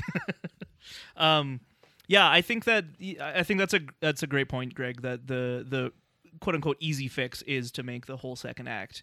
The training, use Lavelle way more. I think use Mark Hamill as himself more sparingly. Yeah. Like in the first act, have him show up at the Baimon Sci-Fi Con. That's fine. He should not be in the third. He should not be in the third. I think Mark Hamill, the character. yes. Mark Hamill's Maybe character. a character voiced by Mark Sure, Hamill. I would that'd be- love that'd a be great. third. If they- I if would they did love him- a third. Yeah, if they did Yeah. like you're voicing, even like scratch this whole thing. maybe- Don't have him appear as himself in the first act. Every act have a different Mark Hamill character. That's the best way to use Mark Hamill in a 24-minute episode. You're absolutely right. Straight up, yeah, like maybe more of these ancillary characters around he's- him are all Mark Hamill. Have him be the host of the Baimon Sci-Fi Con. Right? That's like, brilliant. Yeah, and then he's the one like commenting on all the weird shit happening. Whatever. Yeah. It's the only he's the only And then actor. and then have him be like a cocky actor in the end, right? So you can still have basically the same kind of plot where they go see a play, and it has this random person as Nathan Detroit, and Tony it's this- Randall. Yeah, and it's. I don't mean a real person. Tom Hulse. Like because you're missing Troy McClure, right? We don't Yeah. have Troy McClure anymore, and you feel it, and I think don't try and replace him in any way, but like have him fill that same kind of ideal role. That's the thing. He could. He could Totally. easily fall into that cocky actor role. I want to see this episode. now. Yeah, Hamill falls into that so easily and bringing a completely different vibe Yeah. than Phil Hartman would. Absolutely. Because Phil Hartman, I love his voice. It's not super versatile. No. You're always like, that's Phil Yeah, Hartman, oh, and I I hear you, buddy. love it, and I love And it. it's great, yeah. Mark Hamill, though, when he does go for it, you're like, is that no? Yeah, when he showed up as Lavelle, Yeah. I like same kind of thing. I was like, oh, right, like immediately, I was like, oh, right, he's Lavelle. I honestly just forgot that character existed. Yeah. But because he's underutilized in the episode. But as soon as he started talking, I was like, that's a weird voice. Oh, the fuck, that's Mark Hamill, right? Yeah, Like- it's so great because I was gonna say that he's the only one outside of Phil Hartman who actually would stand up with the other voice actors in The Simpsons. Oh, yeah. Yeah. And be able to fill that utility role Yeah. that he so often does, and he will when you get to the later seasons of Airbender. Yeah. and Right, they yeah, start yeah. they start utilizing him more. He's such a good utility player. Mm-hmm. It's wild. They get a lot of like the first kind of like jab of Mark Hamill, Alf, and many others. That's funny. Yeah, Cool. that's great. Mark Hamill's washed up. Star Yeah. Wars sucks. Whatever. Sweet. But then like that's the joke every time he's in the Luke robes, Exactly, which yeah. is the majority of the episode, and it's like it's fine, It but just gets tired after a while. yeah, like the I remember the 5 minutes we spent with Lavelle. Mm-hmm. When he's like sniping a watermelon, way more than Mark Hamill, sadly, Yeah. doing Guys and Dolls with like shitty Weird Al lyrics. It's fun, and it's rife for parody. Yeah. The Lavelle stuff. You can go into far more parody with The Bodyguard, the movie, which is, guys, that movie was huge. It's true. Yep. It's not a very good movie, but it's inexplicably massive. Inexplicably, what am I talking about? It's Kevin Costner after Dances with Wolves and Whitney Houston's first movie. Yeah. It's like, what are you talking With about? the soundtrack by Whitney By Houston. Whitney So, Houston. It's amazing. I'm sorry, guys. Luke be a Jedi tonight. That's all I care about. Yeah. Have you ever seen Guys and Dolls? No. Have you? I think it's another play Hamill was actually in. But Luke be a Jedi tonight is, I think, a funny-ish parody of Is that Luck Be a Luck Lady Be a Tonight? Lady Is that Tonight. in Guys and Dolls, though? Yes. Okay. Yes, it Because is. the opening song, which is just them saying Guys and Guys Dolls and Dolls to the tune of Hooray for Hollywood Yeah. is not in Guys and Dolls. It's not. That's Just one a of bunch of guys and dolls. Oh, yeah. and Guys now we Dolls. actually get to be in, like, we get to come to a domain that I'm quite familiar with, which is the workings of dinner theater. Oh, boy. Yeah. So You're a Jubilations veteran? Stage West. Stage I was West. going to say, yeah. Yeah. I because I was on Which is the Coke to Jubilations Pepsi. Yeah, I ate a lot of stale sushi at Stage West when I was on the Betty Mitchell non-com. Or what I say, Coke, or is it Coke 2? It's Pepsi Max. It's like, yeah, Pepsi it's not quite Coke. The Jubilations little better. Pepsi. Nowhere is Coke. Yeah. So did you work as a performer for Stage West? I did. Yeah. Yeah, I did for one run of a children's show, because they did this thing called Stage West Kids. I mean, It's a good name for it. they might, if it's for kids. they might continue doing that. I hope they do when and if they reopen. They got bank. Yeah. They're fine. Yes. Okay. Yeah. Yeah, I'm like, yeah, I hope they do. Have you seen the price of their season Of subscription? course I have. Yeah. It's They're ridiculous. They're fine. Fun story. I went to, because when I was here in Calgary of the Betty Mitchells, it's like theater awards, and I was on the nomination committee for it one year. So I went to a Stage West show because they have free tickets, and it was a country music jamboree. Sure. It was like everyone like a dude pretending to be Garth Brooks singing "I Got Friends in Low Places" and shit like that, right? And everyone And loves it. Everyone loves it, and so I went, and I had the There's a shirt I market got for from it. I have the shirt I got from like a Value Village, like a thrift store that says "Gotta love that country music," and it's got like a guitar and a lasso on it. So I was like, this is fitting. I'll wear this shirt. That's fun. So I go in, looking the way I do, and like tatted up, and wearing this shirt, and I don't know what, like the glares I got from everyone else in that room, who they were all like twice my age. Like Joe and I were the spoiler, that's my wife. We're the by It's far been the solved youngest the mystery people by in there. now. It's Yeah, been yeah. revealed. It's been revealed. If the episode Q didn't reveal it. By far the youngest, but like I got all these, and I kind of got it because I was like, oh, okay, they think I'm being snotty with this shirt. Okay, I had to go to another like a farce at Stage West, so I wore my theater going out, like I wore like a button up and like a nice jacket and whatever. Still got glares. So there's like something about me. Stage West just hates. Like I'm just cursed. I'm not allowed in there. You're I not. guess. You're not a clean cut young boy. Yeah. or old because Or it's like a old. lot of boomers, man. That's it's a boomer. Yeah. It's a boomer crowd. I Boomer mean, heaven. short story for me is I've only seen one Stage West show, and it was Avenue Q because our friend Maddie was in it. Oh yeah. But aside from that, I went to Stage West once for the Bettys because I was working at a box office or something, so we got free tickets. Whatever. I went to the Bettys. I was like, oh, I'll dress up. I wore a black shirt, black pants, and a red tie.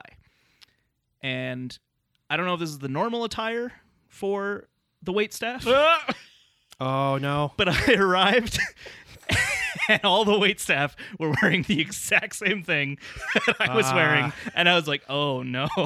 And, enough people knew who I was that they like would just make jokes about it. And like, I sat at my table and like, hey, Alan, go get us some more blank. And I'm like, ha, ha, ha. Can I please stop? Did you get any tips? No. See, this Because is I why wasn't actually doing any waiting. This is why I always avoid the vest. Because Sure. the vest is Vest is dangerous often material, wardrobe-wise, when you're Yeah. going to a play or anything, because usually the people working the doors or the boxes or whatever usually got vests. This is a situation where you could have worn a vest. Yeah, and it would have been set you better. apart. So, Yeah. The like for me it's dangerous. Vest is a dangerous one because I wear the vest and then I wear the jacket over top of it. 9 times out of 10 that jacket's coming off before the end Right. of the night. Yep. And all of a sudden I'm on the wait staff. Uh-oh. Yep, or they're flicking their keys to you, and they're Yeah. like, Yeah. It's like, don't scratch the car. yeah. Well, that's how you get free cars. Park it somewhere nice. And it's like, thanks for the this- Maserati. Yeah, bye. So your experience working as a performer in dinner theater. I mentioned while we were watching the episode, like, why is the chef telling Mark Hamill what to do? Yeah. Is that normal? Is the chef often also the director or something? Not a direct corollary. Okay. Not a direct corollary, but there is usually someone there who is working both the buffet area and the stage area. Okay. Keeping people in line. Okay. And making sure that the actors don't make it look like they've touched the buffet food before the other people get in there. And if it does look like that, they get shit on. Yeah. Are you allowed food if you're performing? Yep. Yeah. Yep. Okay. That's one of the things I'll say. Cool. Benefit. No, Really- yeah, it's a lot. It's a lot of food. really nice It's a lot of benefit. food. And like, yeah, when I worked there, we did a morning show and an afternoon show Yeah. before the big show would come on. And This was a kids theater thing. Yeah. Yeah. So we were right. on before the evening show, and this was all over Christmas, so all the kids were already out of school, and like they could come at earlier or later in the afternoon, and we were able to have like their breakfast service, which was a little simpler, and then their dinner service just a little earlier in the day. See, yeah, the benefits of free food, man. Yeah. I'll do a lot Yeah. for a hot meal. Yeah, Yeah. I Yeah. will too. Yeah. Let me say, the show that I did was fun. It was called "'Twas the Night Before Christmas," Nice. and it was all about the poem. Who'd you play? I played a little 8-year-old boy. Aw. Nice. That's cute because if you get rid of the beard, you got baby face I vibes. do have baby Yeah, face Greg's vibes. a little baby Yeah. face I can boy. see it. Yeah. Yeah. You got the cherub cheeks. I remember vividly auditioning for the piece, and it was one of those companies that would audition for their entire season at once. Right. And I was like, I could audition for this, and this. And I said to the AD, I know I'm not considered for this 8-year-old boy role, so I won't even bother. And I did my thing. I left, and the next day he calls me. Is like, do you want to play the 8-year-old boy? He's like, Amazing. you don't fucking tell me what to cast. that was Spike cast Yeah, it you. was a spike cast. This little shit came in and said, I'm not going to be the 8-year-old boy. He's the 8-year-old boy. Mark it. Yeah. Mark it, Susan.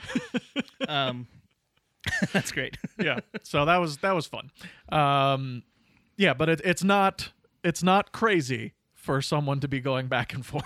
So I have a Usually not the actual chef though. Right. That is Yeah. kind of nuts. I have a question since you've actually been in one. There's this kind of like universal joke in pop culture that dinner theater is kind of like lame or Bad. degrading or whatever. I remember when I was graduating university with my super useful acting diploma. Sure. My second year acting teacher, we asked him for any last words of advice, and he was like, accept everything. Like do all the work. Except dinner theater. Don't do dinner theater. And he was kind of a joke, but like he threw that in there, right? And this episode's super playing into that. You having been in dinner theater, did you ever like feel that, or were you just glad to be working? Like, do you just You know what? At the time, I was just glad to be working. Yeah. And I probably would do it again. Like that's the thing. The thing now is like, I guess you're not Mark Hamill. yeah, Yeah. Like so, the thing to me now is like work is work. yeah. And if you're gonna hire me to be in something, I'll do it, and I'll do it well. But like I'm bad at going out and like trying to find other work. A lot of the work that I take is just stuff I've done before. Now, Yeah. so if I were to go and do a dinner theater, I would not do Jubilations. I would not do like your standard evening dinner theater. It was really fun because I was playing for kids, Yeah. right? I think that's like my understanding, because again, I've seen very little dinner theater, but my understanding was, and I think the reason why it's kind of looked down upon a lot of the time is, my understanding is it's always these weird, like goofy parody variety shows. Yeah.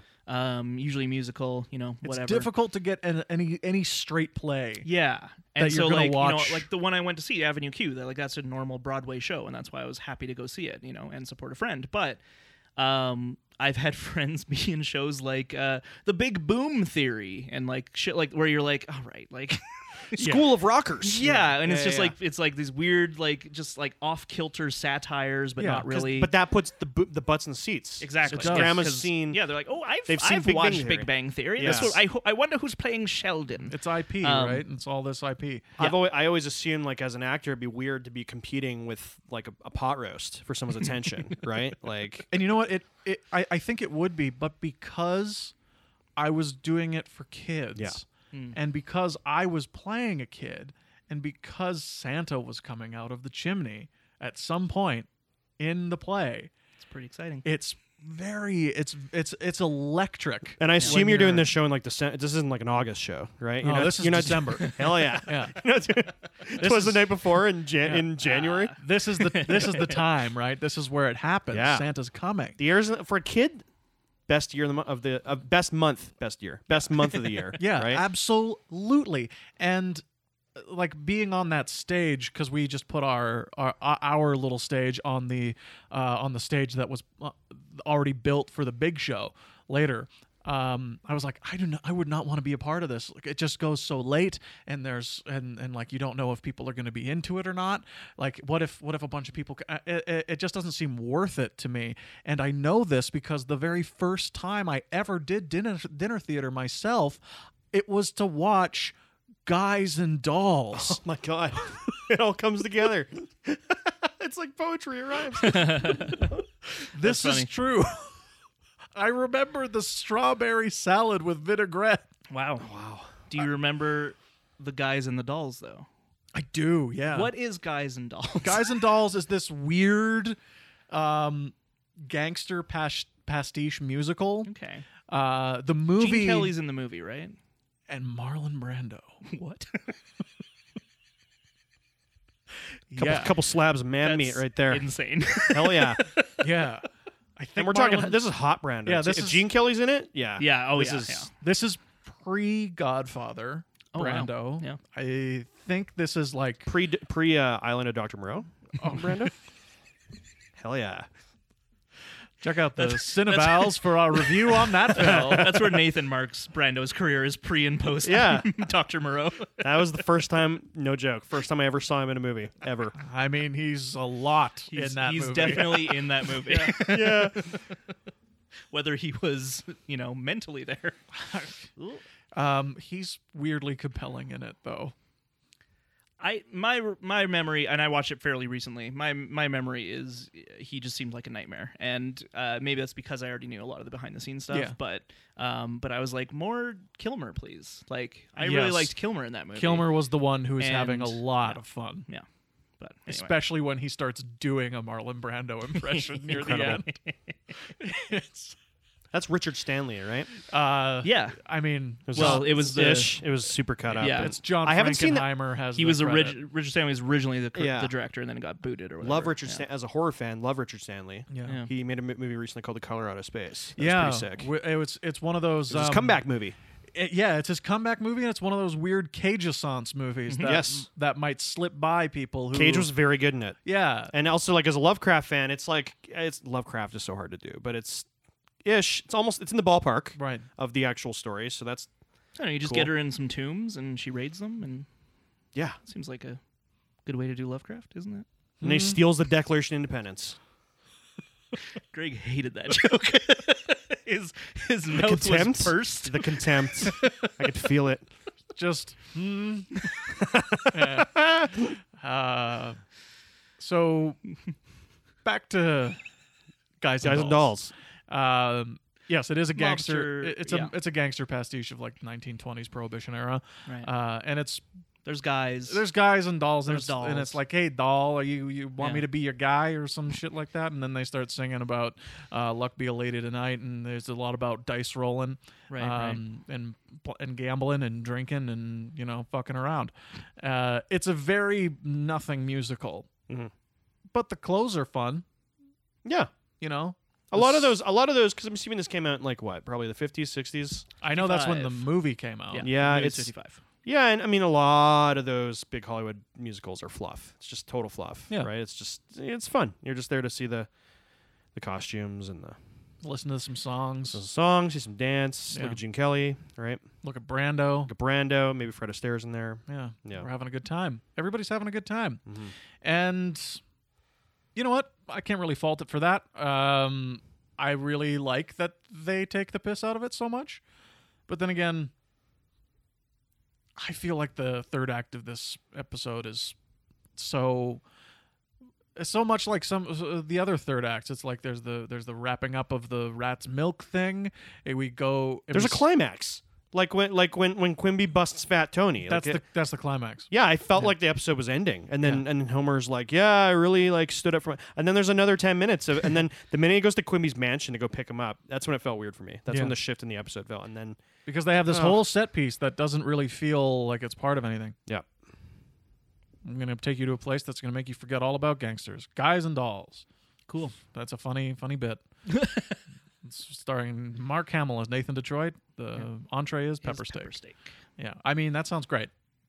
Sounds fine. Pepper steak? Yeah, pepper steak sounds great. You kidding me? I haven't had steak in 2 years. Really? what? Oh, it's because of the thing. Because of the thing. Yeah, right. Okay. I have a traumatic event with steak. That's more than fair. I spent Christmas in a hospital. Interesting. I didn't know this. I'm sure I told you this. No, you haven't. Well, I'll tell you offline. Yeah. I don't have to rehash it here. Yeah. Anyway, but yeah, I like steak, but I just don't know if I can eat it anymore. Yeah. But I do want to talk about the Baimon Sci-Fi Con. Okay, let's reverse. Let's go to the Baimon Sci-Fi Con, which is interesting because they're making fun of this thing that is insanely ubiquitous for marketing nowadays. And as soon as people are allowed to get back in a room together, guess what's coming back? Expo. They still haven't officially canceled Expo this year. Really? Yeah, it's still apparently It's usually happening. April, right? Yeah. Yeah, so So, that's like, they 2 gotta months. figure that out soon. Yeah. I still 1 haven't month. postponed my wedding, but We're in March, Yeah, my dude. well, it might be an insurance thing. Like they might be Yeah. waiting for it because if it's like an event that they can. Sled Island did this, where like once the government announces it, then they'll save a lot of their funding through insurance because Right. it was they didn't pull the plug themselves; they were forced to. I don't know. I also Maybe. would like to just reiterate for any of our non-Calgary listeners, Nathan said Sled Island. Sled Island. It's a music festival, not Slut Island. That's Just every time it's That's- so hard not to hear That's that. the week after. the week after. That's what It's a lot of rat it's milk called involved. Stampede. Yeah.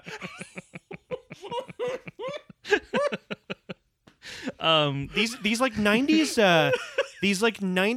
it's so interesting because being a nerd is cool now, right? Yeah. Believe it or not, Well- there was a point in time where having like a Spider-Man t-shirt would get your ass like flushed down a toilet, right? Like it was this is what 98? 98, yeah. So yeah, like Spider-Man Well, and hasn't that's the happened thing, yet. Like I feel like this episode and a lot of pop culture in this era is still in that mindset of like nerds suck. Like people who like nerdy things suck. But the hard thing to rectify, especially with this episode, is all the writers are nerds. Yeah. yeah. Like they love this shit. Yeah. And they're trying to kind of like do both. They're trying to like put all this stuff like they get the fucking guy. I can't remember his name right now, but like the guy who did the robot from Lost in Space. That's the actual voice actor who did the robot in Lost in Space. They got him in the booth and did a couple lines for the cameo of the robot in this episode. They love that shit. There's some legit they mentioned Cylons, right? Yeah. The BSG reboot hadn't come out yet, so Cylons were still just a one-off from the shitty Star Wars. There's ripoff Tom show Baker's from the Doctor 70s. Who. Like there's Yeah. we'll dive all into it in the reference desk because that's the whole first act is basically just all references. But it's just such a weird thing that they're trying to like balance of like putting forth things that they really like, but also making fun of it. And this is like in a serious dead zone for Doctor Who as well. Yeah. Oh yeah. Yeah. Like what's the most recent thing in that line of references? It's the Lost in Space movie. Yeah, that's true. That's the most relevant thing. Yeah. With Joey Tribbiani in it. with Joey and Exactly. Gary Oldman as Dr. Smith and Spider Smith. Academy Award winner William Hurt. That's right. I got a free copy of that movie on DVD with a pizza in the 90s. There was a brief, beautiful. right. It was a brief, beautiful. It was a double feature with Josie and the Pussycats. It was great. Amazing. Hell yeah! I know, great night, right? And, So and you you get got- pizza. Fuck yeah! You got lost in space, and then you turn the disc over, and Yeah. it's a masterpiece. It's a masterpiece, right? Absolutely. One of those movies is a brilliant deconstruction of the '90s music industry, and the other one is Lost in Space. Yeah. But yeah, like you. The other one has Spider Smith in it. Spiders. It's one of my favorite things. He's he's credited twice. Yeah. Gary Oldman is credited as Dr. Smith and Spider Smith. Incredible. Like it's not even. Yeah. Oh, it's so good. But yeah, there was a brief, beautiful period where you'd order from this pizza chain up here called Pizza 73, and you get some random movie disc that usually had I like do one of remember these. that. Yeah, Because then they pivoted away from the DVDs and then started doing the like Cineplex coupons. Yeah, Yeah. hacks. Bring back the movies. I I want us- a you copy hear of us, Pizza I wanna- 73? I want to get a Donaire and get a copy of Uncut Gems with it. Okay. That'd be great. A copy of a Netflix original? Yeah. You want that on DVD? Hell yeah. I mean, I do. I want to own it. I want the Criterion. When the great streaming wars happen, who knows what will true. what will remain? That's true. Uncut Gems, I'd like a physical copy of because it's a great movie. So can I tell you a little story since we're talking about physical media now? Sure. And we're nerding out. This is still relevant. It's the Baimon Sci-Fi Yeah, we're at Con. the Baimon Sci-Fi Con. So Which when we'd all go to. we would all If we were all in 100%. Springfield. 100%. Yeah. I would go. There's like a 90% chance that it breaks out into a riot, and I'd love to see that. Oh yeah. And It does. what I was doing for the past couple of weeks was looking online for Frank Oz's The Little Shop of Horrors. You I own cannot it. find He it. does. You cannot find it. I borrowed Alan's copy Yeah. because I had never seen it. Yeah, you cannot find it on digital media anywhere in this country. Wow, that's a shame. Anywhere. That's what It's- I went through with Akira. Yeah. When I was watching, you can't find any legal way to watch Akira Right. unless you buy the Blu-ray or whatever. So I went out looking for physical media. I went on Amazon. The closest thing I could find was like a $30 DVD, and I'm like, I'm not going to pay $30 for this. But the Electronic Bay, my friends, eBay. eBay was selling it for $4. Wow. $4 plus $3 Canadian shipping.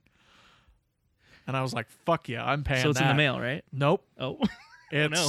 This is a heartbreaking story. it's in my DVD player right Oh, you now. already got- okay, okay. yes. And I watched it, and it was awesome. And it has a Frank Oz commentary that I'm Hell very yeah. looking forward to. I love that. Alan and I always talk about this. There is some I like having a movie. Like I'm at the point now where whenever I watch something, I usually watch it digitally. Like I usually rip it or stream it or whatever. But if I love that thing, I want to own it because I want to always have access to it. I want to know for sure if I ever want to watch it, I'll be able to. Totally. Not, I checking Netflix one day and it's gone again. Yeah. I just because I love streaming and I It's very helpful And for a lot of very convenient. reasons. totally. But yeah, like this. I mean, I just watched this anime called Cowboy Bebop, which like instantly became one of my favorite things ever. So I was like, I need to own this because I can't. One day the rights will expire and then it won't be available online. And then what the fuck am I gonna do? Right? If I have a kid and I'm like, watch this 30-year-old anime, it's great. Right? Yeah. Like, what am I gonna do? So yeah, there is like, we're kind of going backwards in that way. Same thing with like record collecting, like as a music guy, right? So Yeah, it's nice to have those. and yeah, Little Shop of Horrors, like that's a artifact. Did it have the cardboard cover like Alan's? Yep, Hell it's the yeah. exact same copy. I kind of I'm love sure. those. yeah. I miss the cardboard DVD cases. Clamshell? The clamshell. See, yeah. those ones are the ones that I would usually toss. Like Oh, if yeah. I was to, Right. 'cause Put them in you have a your, big binder, right? yeah, Right? if I was, I have an awesome binder that I have completely indexed, and I have keywords and stuff, and I have it on a Google Doc so that you can search keywords if you're looking for things. Nerd. Yeah, we're still in the Baimon Sci-Fi yeah, we Con, are. yeah. and You'd have a booth. yeah, I could have a booth, and that was just for me to get like to clear off my DVD collection of like movies that I don't think have very nice boxes. Sure. Yeah. Totally. But I love keeping my special editions on display. Yeah. I think it's the best. It's the best. The best. You know what I'm missing though? What? Something that is just absolutely tragic is I am missing a really nice trilogy of the Lord of the Rings. I'm Oh, missing dude. a really nice box set I picked up of like the Lord of the Rings trilogy. Like the one I have? Yeah, I was looking at it. I was like, that's the one that I Yeah. want because I bet it's a- widescreen. And it's the theatricals. And it's the which is, what I watch. I Yeah. mean, I'm happy to watch the extendeds, course. obviously. Yeah. But Yeah. if I'm ever like, I want to do a marathon, or even just last year, I watched all of them in 1 month, and then the next month I watched blah blah blah. Yeah. Theatricals are always what I go to because I think they're perfect. I think they're perfect films. There are not too many endings. There's the right amount of endings. Yep. Fuck that take. It's just how many you need if you're going to wrap everything up in a Yeah. satisfying and emotional way. yeah. yeah. So I picked up I have a Blu-ray copy of the extended Lord of the Rings films. Sure. I picked up for like $50 at Best Buy, like nice. 6 or 7 years ago. And it's great. It's like gold. It looks really handsome. But the funny thing about it is when you throw it in my player, there's a bunch of trailers for whatever forgettable movies were coming out by Right. New Line that Yeah. year, like 2007 or 8, Yeah. whenever. Like, Wow. Yeah. Yeah, So yeah. every time I go, because my wife and I, we watch all the extended ones throughout December, like every December. Yeah, It's like Christmas tradition. Yeah, it's a Christmas thing we do. And yeah, it's like every time I pop in Fellowship, I got to pop through every single Like I think the Equalizer's in there, and like Jumper and whatever, just all these whatever like. Jumper would be Equalizer's quite a bit later, I believe. Okay, I think it's like 2012. It's, but the, Jumper, as soon as you said Jumper, I'm like, that's such a 2007 movie. Maybe Deja Vu. That was a that might be the Denzel Washington movie, or that one where Jimmy Fallon's playing like a taxi driver. Taxi. Yeah. So it's right there in the title. Taxi. Yeah. Him and Queen Latifah together at last. Who is the new Equalizer? Queen Latifah. Incredible. Did you know that? Did not know that. Is that true? Yeah, it's true. Wow. Premiered after the Super Bowl. What? It's a television program now. Really? Yeah.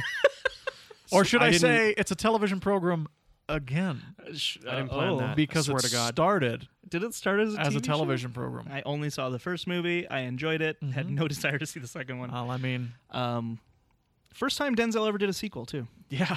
which is weird. It Weird is. that that's his choice. Yeah. I mean, he likes Antoine Fuqua. Yeah, I guess that's fair.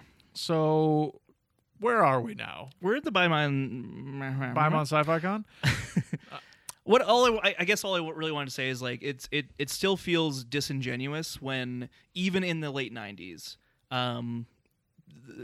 writers of a show like this would be like, look at these fucking nerds. Like, and I know like the idea is Homer is quote unquote the everyman, so it like makes sense that he would be the main like antagonist to the nerds. He's the one who's like nerds and like kicks them and stuff. But it's still just like, yeah, it just kind of rubs me the wrong way because I'm like, you're all big nerds. Like, just embrace it, you know?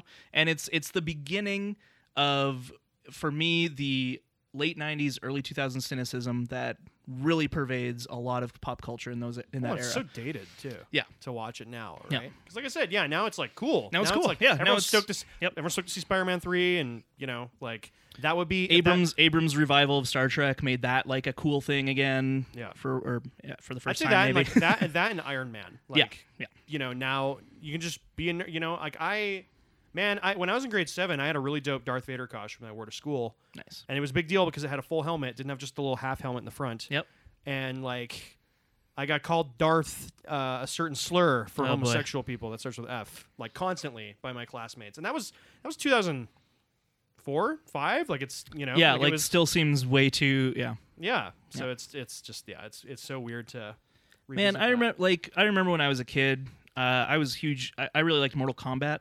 The movies or the games? No, the games specifically at the time. I went to see the movies in theaters. I loved them both. And now I watch the second one. I'm like, oh, that's a very bad movie. But at the time, I was like, yay. Aren't they rebooting that? They are, and it looks fucking great. But anyway, but I just remember very specifically, like, not to dive too deep into a whole bunch of bullying shit, but the main, like, bullying, like, negative thing that happened to me is I was at the bus stop with my brother, my little brother. I was maybe 10, he was maybe 7. Like, we were little kids. And we were playing Mortal Kombat, Like, we were, like, shooting Mortal Kombat things at each other. And it was fun. We were having fun. And then, like, that day at school, at recess, like, because this one like older kid was also at the bus stop, and I had paid no attention to him because like I don't know this guy, whatever.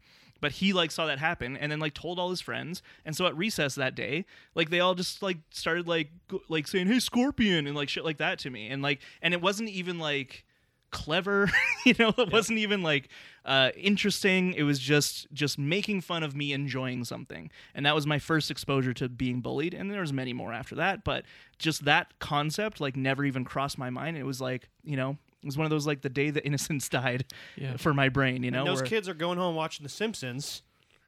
Yeah, where that's the joke of this whole episode, exactly, right? Yeah. Like, so that kind of thing just bugs me in these kind of shows where I know like you all love this shit. Why are you making fun of it? Just Anyway, optimism's cool. Optimism's great. Liking things is great. Everyone like things. Just have fun. I don't know. 5 stars. Here's why. Yeah, exactly. Remember that? Yeah, I do. I think I'm going to bring it back.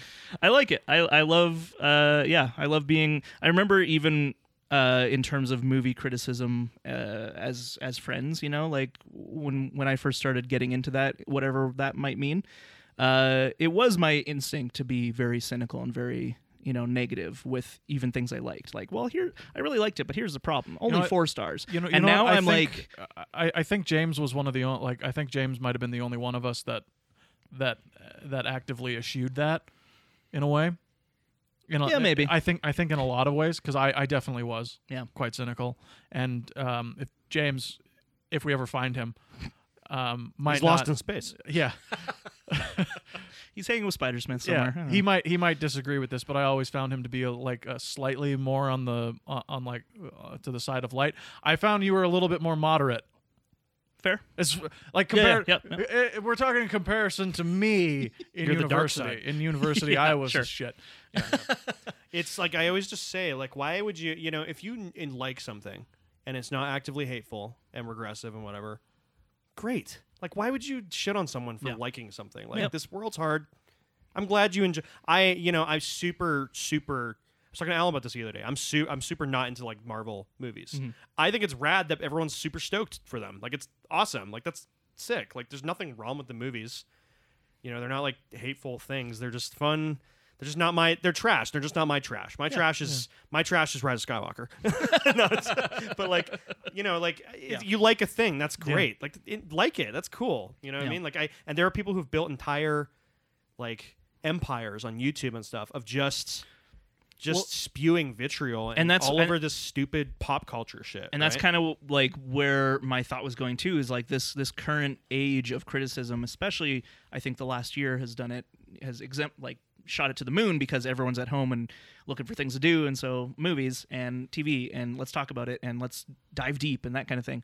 And I do feel a lot of that in YouTube shit and on Letterboxd and like all this stuff, where there's just this instinct of people to be very, very cynical and very like dismissive. Dismissive, or just like, oh, I can't believe people like that's another thing that bugs me, is when people like see the overall view of a piece of pop culture through everyone else's eyes first. So like if someone's like, hey, I'm really enjoying WandaVision, it's really fun, and they're like, oh, let's look it up, and they see, oh, a lot of people are talking about WandaVision, it must be really good, and then they watch it and they don't enjoy it. They're like, I can't believe people like this, instead of saying I didn't enjoy it, it's I can't believe other people do, like this view of seeing culture through other people, like the majority of people's eyes versus your own. And it's like such an instinct for the term overrated is one of my least favorite terms for that very reason, because it implies that the rating that other people give it is incorrect, and I'm like, no, like you don't need to use that word. You can say it didn't work for me, and that's totally valid. But to say it's overrated implies everyone else is wrong, I'm right. And I hate that shit. Yeah, It also ignores whatever like historical context Yeah, that the absolutely. thing came out with, right? Like, there's that. You guys know TV tropes. Yep. Oh yeah. You know the Seinfeld isn't funny thing. Sure. Seinfeld is unfunny, I think it's called. It's basically just like a lot of people don't think Seinfeld's funny because they've seen so many sitcoms that were so influenced by Seinfeld. It's its impact has been lost, right? So it's people go, oh, Seinfeld's overrated. It's like, no, like when you place it in the context of when it came out, like it belongs to a very specific point in time. And it was mind-blowing back then, right? Like, it's just like, whatever, right? Like, there's so much you could apply that to. Yeah. You could argue that for a lot of the golden years of this show. Yeah. Yeah, absolutely, right? Like, the whole, sitcoms in general, but also just, like, the wave of, like, adult-oriented, there's no Rick and Morty without Simpsons, right? That's true. And, like, like, how do you explain that to someone who's just being an asshole like that, who's just like, yeah, Simpsons is overrated. Oh, no, it's not that funny. They're just Cool. Speaking of, it's okay to like this episode, but I don't. Yeah, I don't like it. Yeah, Yeah. it is moments. Just overall, it's moments. not great, but yeah, there's definitely things that I enjoy, and it's still, I think it's still one I would revisit here and there. Again, the Mark Hamill thing is just kind of a special thing for me. So The Yeah, Lavelle if- sequence alone yeah, is great. If you're going through season 10, I would say don't skip it yeah. because, well, who knows if it gets better from here. There's definitely some little sprinklings of jerk-ass Homer. Yep. Which I obviously don't enjoy when he. Maggie's puts- gone. Well, that's a very funny one, That is and funny. and that's a rare jerk, like quote unquote jerk ass Homer that works for me, and only because of like it's kind of a running gag that he doesn't care about Maggie, but actually does. Yeah. And we've talked about it a lot. Do but it for her. yeah, but it's like the the fact that he nerve pinches his whole family. Yeah, that doesn't work. That does not work. Several times, Yeah. he's like he nerve pinches his children. That's abuse. That felt like the fact that they kept doing that. It felt like when you're watching improv and their bit yeah. just doesn't work. Yeah. But they keep doing it. Yeah. Because you can tell the performer's going, no, this is funny. You just don't get it. Yeah. And it's like, It's a running gag now. We have to. Yeah. That's just not funny. Well, there's a particular brand of improv that works in. That sort of thing I think does work in. It doesn't work ever in a written show where it's like, this is writing. Yeah. Don't do it. Whereas in an improv show, if like a bit doesn't work and then someone does it again, it can come back around in terms of like the actors kind of all recognize, that was a bad joke. Yeah. I'm doing it again to highlight that we all know it was bad. Yeah. And then the third time they do it, like people, like another person should do it, right? And then the actor who they're doing it to is like, really? And all of a sudden we're having a good time again. Yeah. Right. Because that's good improv. Yeah, because nothing doesn't work in improv. No, unless it's a bad troupe, which happens a lot. But like a bad joke in improv can so easily come back around and be a gift. If you're reactive to it. Yeah. Whereas if it's written, like Simpsons, if it's so written, because Simpsons is so written and it's lovely for that, you're toast. You're just toast because you should have caught that in like the first Animate when you got the first draft back from South Korea. It reminds me of when you're watching like SNL, right? And like they rate SNL every week, so. There's shit that works and there's shit that doesn't. Oh, yeah. Right? But it's like, because Simpsons was a weekly thing, right? So it's like, you wonder how many of these gags, just got to throw something in, just throw it at the wall, see what sticks. If it doesn't, well, we're already working on the next one. So whatever. It's in there now. Homer nerve pinches everyone. Yeah, right.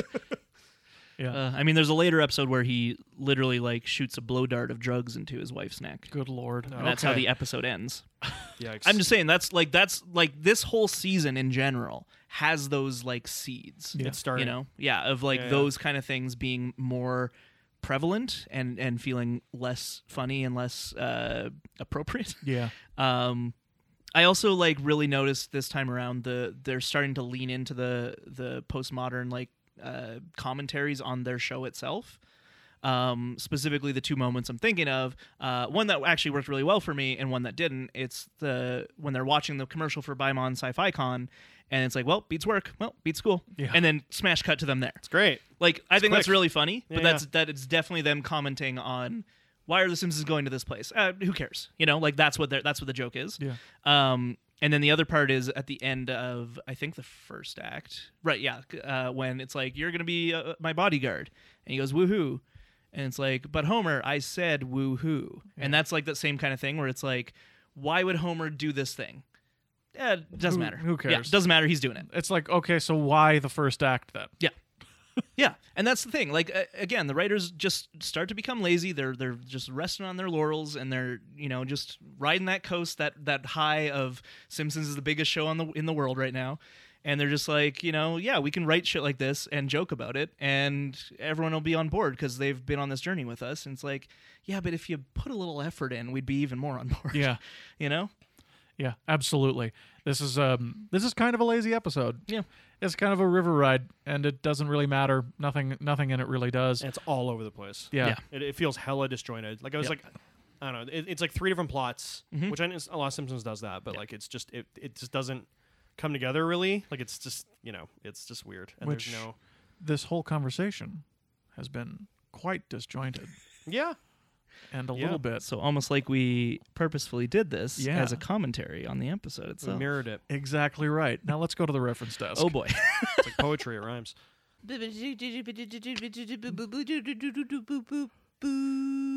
Reference desk. So we have the title is a reference to Married to the Mob. Did you ever see that?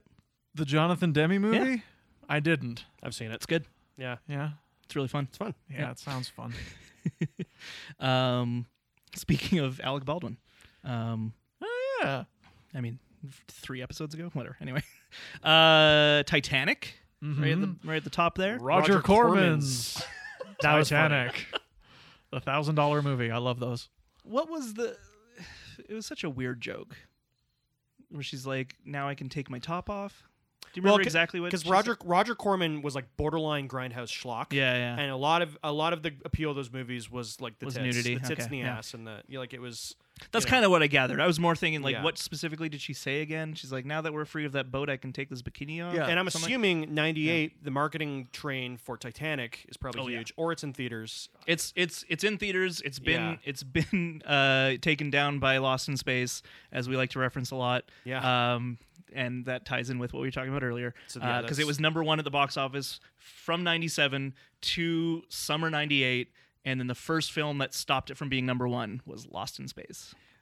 So the movie's called Roger Corman's Titanic. Yeah. The episode's called Married to the Mob, Yeah. which is a reference to Married to the Mob, which Yeah. is directed by Jonathan Demme, who started out working for Roger Corman on low-budget Roger Corman movies, and the woman's name in the boat is Clarice. That's true. It's like poetry. It rhymes. Every stanza rhymes with the last. It's all a little Time is a little flat circle. melange of references. A spice melange. Continue, please. Jaws is kind of reference with the way Titanic boat opens its jaws. Sure. You got Alf, of course. Popping Remember up. Alf? Remember Alf? He's Yep. back in Mon Sci-Fi Con form. He eats right. cats. He does eat cats. He's from Melmac. His real name is Gordon Shumway. It's one of my favorite trivia facts. Shumway? Gordon Sounds Shumway. like my fucking accountant. I know. For the longest time I was like, yeah, his name's Alf, like obviously. Alien And life then and then one day, I don't remember when or how, but I've learned that fact and it's never left my brain. That's really His real great. name is Gordon Shumway. That's really great. Star Wars of course. referenced quite a Yeah. bit. You guys seen that movie? You heard of guys it? seen it? Star Wars? I've Pretty heard cool. it's good. Yeah. It's pretty cool. Battlestar Galactica. We had Yes. the Cylons pop up versus. Oh, that was the other thing. The gay robots from Star yeah. Wars. Like, what a lazy and also like dumb joke. That again is the seed of the beginning of this late '90s, early 2000s, very homophobic era in pop What's culture. that? You don't like it? Get used to it. But, Yeah. but them wrestling is funny. Them wrestling is funny. Yeah. That's why I'm so Could have mad just that cut they to put. that. Yeah, Could have if just been Cylons versus literally androids. But the thing right? is, literally get rid of the word gay. straight up. Right? The robots from Star Wars, already vastly superior joke, And then they fight. and then they fight. Don't change anything else. We have Star Trek referenced quite a bit with costumes, etc. Day the Earth Stood Still. You have Gort there. Doctor Who, Tom Baker specifically. Godzilla is referenced. Again, most of this is just like rapid fire shit happening at the Sci-Fi Con. Neil Armstrong, the man who actually walked on the moon. No one gives a shit. Was it Uter? Someone's wearing a Futurama shirt. Which again, we've seen a bunch of this because this is the era when Futurama's about to air, and so You they're sounded like, almost tired. Like we were watching it, and you're just like, Futurama. You just Futurama. point to the screen. well, it's just like because it been was around. Yeah, It's- Yeah. David X. Cohen is in the works of putting that together, and it's a very clear offshoot of Simpsons. Anyway, and they're trying to pimp it out as much as they can. Lost in Space referenced, Roswell is referenced, Land of the Lost, Barbarella, Wonder Woman. And then Revenge of the Nerds, specifically when Homer screams nerds. Also very bad movie. I don't know if you've seen that. Yeah, no, I know. The rape movie? Yep. The Nerds rape movie? Yep. Yeah. The Bodyguard, of course, several times. And then, Jim Lavelle was his name, the guy that was accompanying Lee Harvey Oswald when he got shot by Jack Ruby.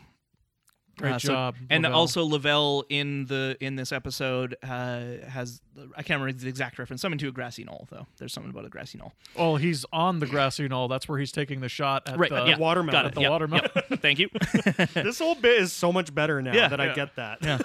Yeah. Weekend at Bernie's. Homer references that. Mm-hmm. You got Guys and Dolls. Oh yeah, Guys and Dolls. You have was it Ned? He's like, this is I hope this is better than Othello, with Peter Marshall. Yep. That Do you know who killed me. Peter Marshall is? A white guy, I assume? He is. Yeah. He was the original host of Hollywood Squares. What? Yeah. Yeah. So he was a game show host primarily. Yeah, okay. Hooray for Hollywood. Yep. Na-na-na-na-na-na, Hollywood. Hollywood. That's what the Guys and Dolls theme is too. And then Luck Be a Lady Tonight. Tie in with Guys and Dolls, the movie. And I assume the Broadway musical. I don't know. And then Rent / Stomp, both referenced. Also Broadway shows. Some piece of crap. There's a third one. Well, he says or clomp, which I believe was made up. I don't. Someone can correct me. Don't tell the bronies that. No. You're right. That's all I found. I don't know if you guys noticed any others, and if you did, I don't care. All right, favorite joke time. Sorry, we've been going long. We gotta wrap it up. Gotta wrap it up. Yeah. Favorite joke. Nate, did you have a favorite joke? I had two. One is when the compa guy's flirting with the girl, and she's like, "Pull this sweet popcorn out of your beard, and we'll talk." And he's like, "Don't try and change me." Yeah. Just immediately. That was funny. Yeah. And then, honestly, the one Flanders line, I don't know why, but just imagining Othello starring this rich white game host killed me. And I just love Flanders. He's one of my favorite Simpsons characters. So Nice. even just he pops up, and it's just mwah. Mwah. I really liked Forget Maggie, She's Gone. I have Maggie. I think that's very funny because I think that works well for Homer. But I think my favorite was actually either Joey or Legs. I can't remember which one. When he's leaving Fat Tony and he comes back. You're not mad at me, are you? That's very cute. I like when they have I don't know humanizing interesting relationships with the mafia characters, especially. Yeah. Yeah. Yeah, this was tough for me. Yeah. I didn't find this episode particularly funny. There wasn't a lot of laugh out louds for for all of us. Yeah. I would say, as we were watching it. Yeah. Some quick chuckles. Yeah. Yeah, it was tough. So I'll just oh god. Pepper steak. That's my name. That's my headshot up there next to the pepper steak. I think that's a funny line. Yeah. Sorry guys, I didn't It's have fine. much. I didn't have much for this one. I do have an MVP though. It's Mark Hamill. Yeah, mine too. Yeah. Mine as well. I think it's just so cool. He's the celebrity guest, but he's voicing this totally unrelated. It makes me think of an alternate reality where he is just in the Simpsons roster of actors playing 5 million characters. And I kind of touched on it earlier, but that is for me the mark of the good episodes in the golden years is when they use celebrity voices as characters, not as themselves. And it is, it works sometimes when they voice themselves, especially when it's weirdo celebrities that kids won't know, like Ernest Borgnine. He fucking rules as himself. It's really in funny. that episode. But otherwise, it's if you're showing up as yourself, there better be a damn good reason for it. And they don't find those damn good reasons in these later episodes. Not usually. Because I love Homer at the Bat, and that's a whole bunch of baseball players voicing themselves. And I'm like, yeah, great use of them because they all suck, and it makes it even funnier. Yeah, that's. I think that's all we got. That's all we got. Next time is Viva Ned Flanders. Yep. So With a very special guest. Theoretically. I hope we can get him. Yeah, hopefully schedules work out. But thank you, everyone, for listening. You can find us on Instagram, Facebook, and Twitter at Bad Neighbors Pod. You can email us at thehammockdistrict3@gmail.com. Numerical 3. And you can subscribe to our Patreon. $2 a month gets you all our bonus content, including our most recent drop, which is 2 zombie episodes. Jaws Wired Shut and Home R. Yeah. 2 episodes about Homer changing Yeah. in some way. Both better than I thought they were. Yeah, that's fair. Still Fair not to put good. That's kind of your theme with season 10, isn't it? Yeah. Yeah. In general, anything post season 9, basically. Yeah, It's yeah. like- Yeah. Thank you to Nathan for joining us. Thanks for having me. Would you like to plug anything else aside from your podcast, which you can plug again, of course? Yeah, Sci-Fi Punks. If you just look that up in Spotify or whatever, it's there. I'm in a band called Brain Bent. If you look us up on Instagram or Spotify or Bandcamp, please buy our music. But it's like a kind of a new wavy thing. I call it Evil Devo. That's how I describe it. So yeah, and that's what I do mostly right now. Cool. That's rad. That's it for me. Okay. Well, Do you have anything to plug, Greg? you know what? This friendship. Ah, Yeah. it's a good friendship. All right. Take us out. Let's continue it. Okay. Shall we? Agreed. All right, cool. Thanks for listening, everybody. Keep watching the skis.